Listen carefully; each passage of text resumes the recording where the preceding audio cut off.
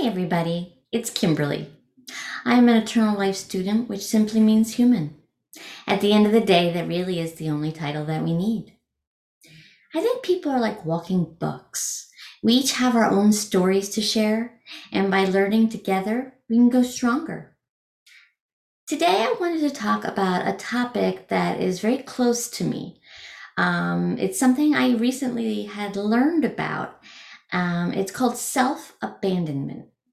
And I think that sometimes throughout our lives, we know there's certain things about ourselves that are not quite right. And we're not sure what exactly you would call it. And I recently had seen a quote that kind of defined what self abandonment was.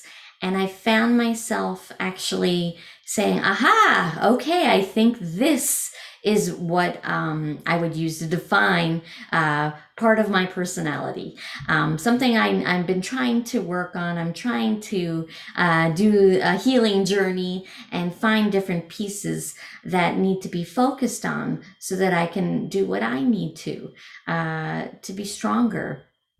And again, I did a little more research on this, and it makes a lot of sense for myself.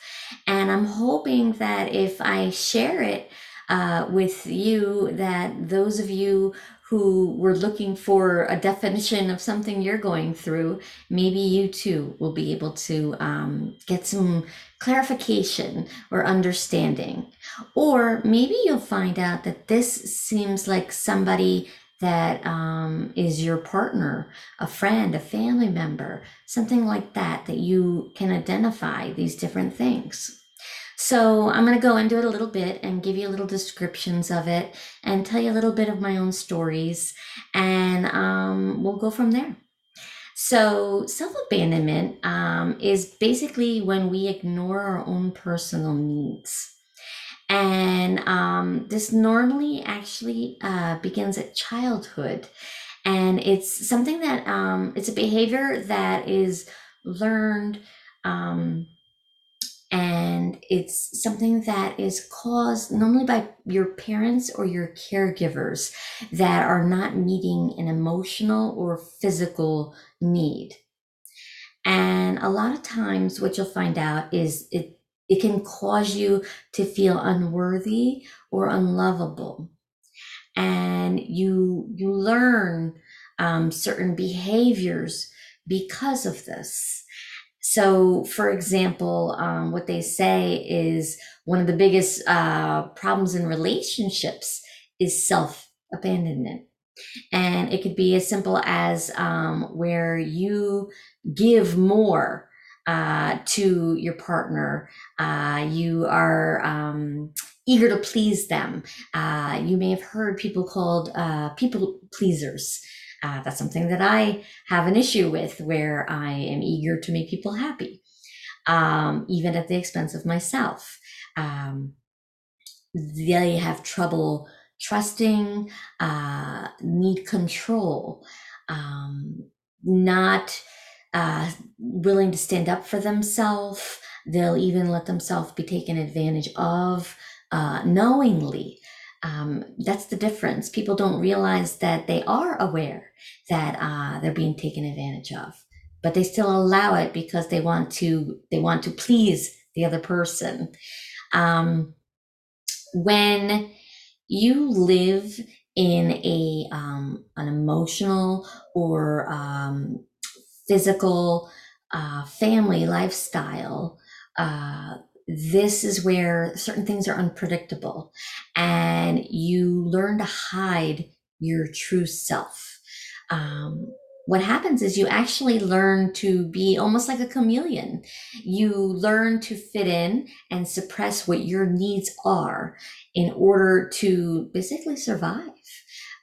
You learn to accomplish a task.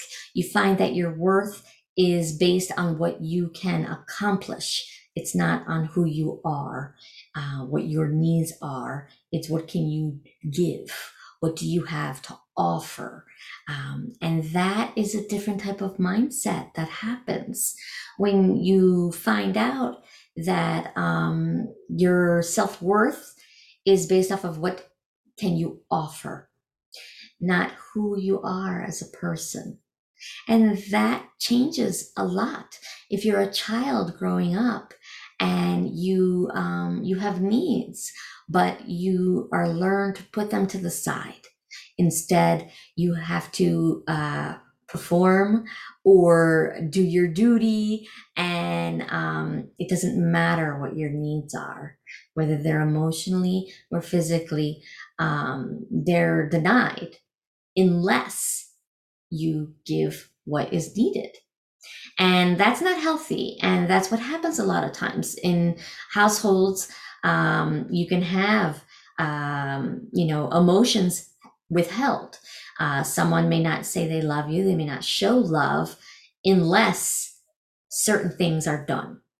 And sometimes, even if it's done, you may not get that response.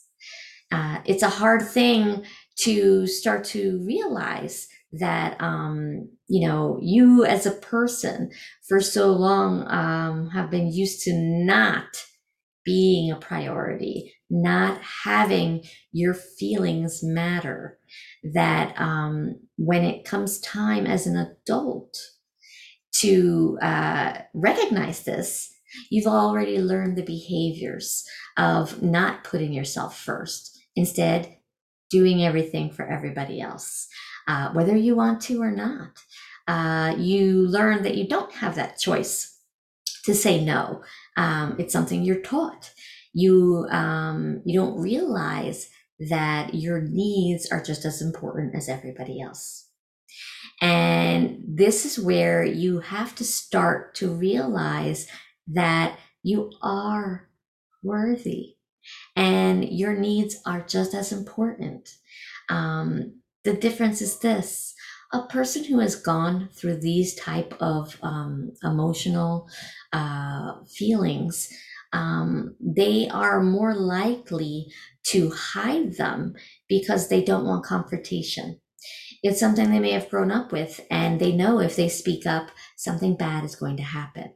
So in their mind, they learn to stay silent. They learn to say, okay, I'll do what is needed. That way everybody is happy and we can continue on with no problems. And if people don't recognize this, they may just see a person who is happy to please, happy to make someone happy in any way possible. And that's something that can be taken advantage of if you are with the wrong person. Sometimes what ends up happening is a lot of times people are drawn to what they are comfortable with, something that they recognize. They don't realize that it's the unhealthy pattern that is recognized. So they may find people who are emotionally withdrawn because that's what they're used to. They're not used to seeing people who want to know how are they feeling, how can they help them. Instead, they find the opposite. And until the individual learns to put themselves first, they'll continue down the cycle. A lot of times, what happens is you will have to learn how to address your feelings and your emotions, and it won't be easy. You're going to feel conflicted. You're going to feel nervous and anxiety that things are going to happen if you don't do what is supposed to, in your mind, happen in order for people to be happy. You almost have to teach yourself to learn to make people not be happy. I know it sounds funny, it sounds unusual, but if you've always pleased people and for fear of some sort of retaliation for something bad happening, you have to learn to accept that it's okay for people not to be happy, and that things won't always be a negative or unhealthy response. It will be a human response. It's okay for people not to be happy, not to get what they want. That doesn't mean that they're going to react in a horrible way. They're just reacting, which is normal. And that's what you kind of have to teach yourself. You have to understand that people are human. And if they don't get something, they're going to be not happy. It doesn't mean it's going to be life threatening or that they're going to leave. It's just a natural reaction. And that's something you have to practice. You have to practice saying no. You have to practice putting yourself first and letting people hear what it is that you want. It doesn't mean that you are unlovable. It doesn't mean you're unworthy. It just means that you matter. And I think that's one of the most important things. When it comes to self abandonment, people put their life as if it doesn't matter. They put everyone else first. But you have to put your life first. Your life does matter. And you need to stand up for yourself. And for that, you have to speak up. No matter if it's going to make other people uncomfortable, because you matter as well. And so do your choices. Now, that doesn't mean you don't have to negotiate, depending on what it is that the discussion is and what people want. You can find a happy medium so everybody's happy. But there are times that you are going to have to stand up for what you need. And the first step that you have to do is to realize that you are worthy, your life does matter, and that you are lovable. You are not based off of what your actions, of what you can offer. You as a human are worthy. It's that plain and simple. I hope that this has given you some information to think about. A lot of times people put their needs to the side to help others. There is a difference between self-sacrifice or self-abandonment versus just voluntarily putting some things to the side temporarily to help another. There's kindness, but there's also self-abandonment. You need to know the difference. When you find yourself giving more and making sure that everybody else has everything else, but you yourself are lacking, that's when you have to start to really look at it. I'm not talking about expectations. I'm talking about the little things. Are you feeding everybody else and not yourself? Are you giving everybody everything that they need and then find yourself lacking? There's different ways to look at it. So if you're not sure, research further, look up self-abandonment, and find out if there's different things that maybe you learned growing up that could have affected how you are acting as an adult now. If you're doing it for fear or you're doing it for some sort of reward emotionally, then that is a first sign that something is not right. It should be done naturally. It shouldn't be done as a consequence or for a certain reaction.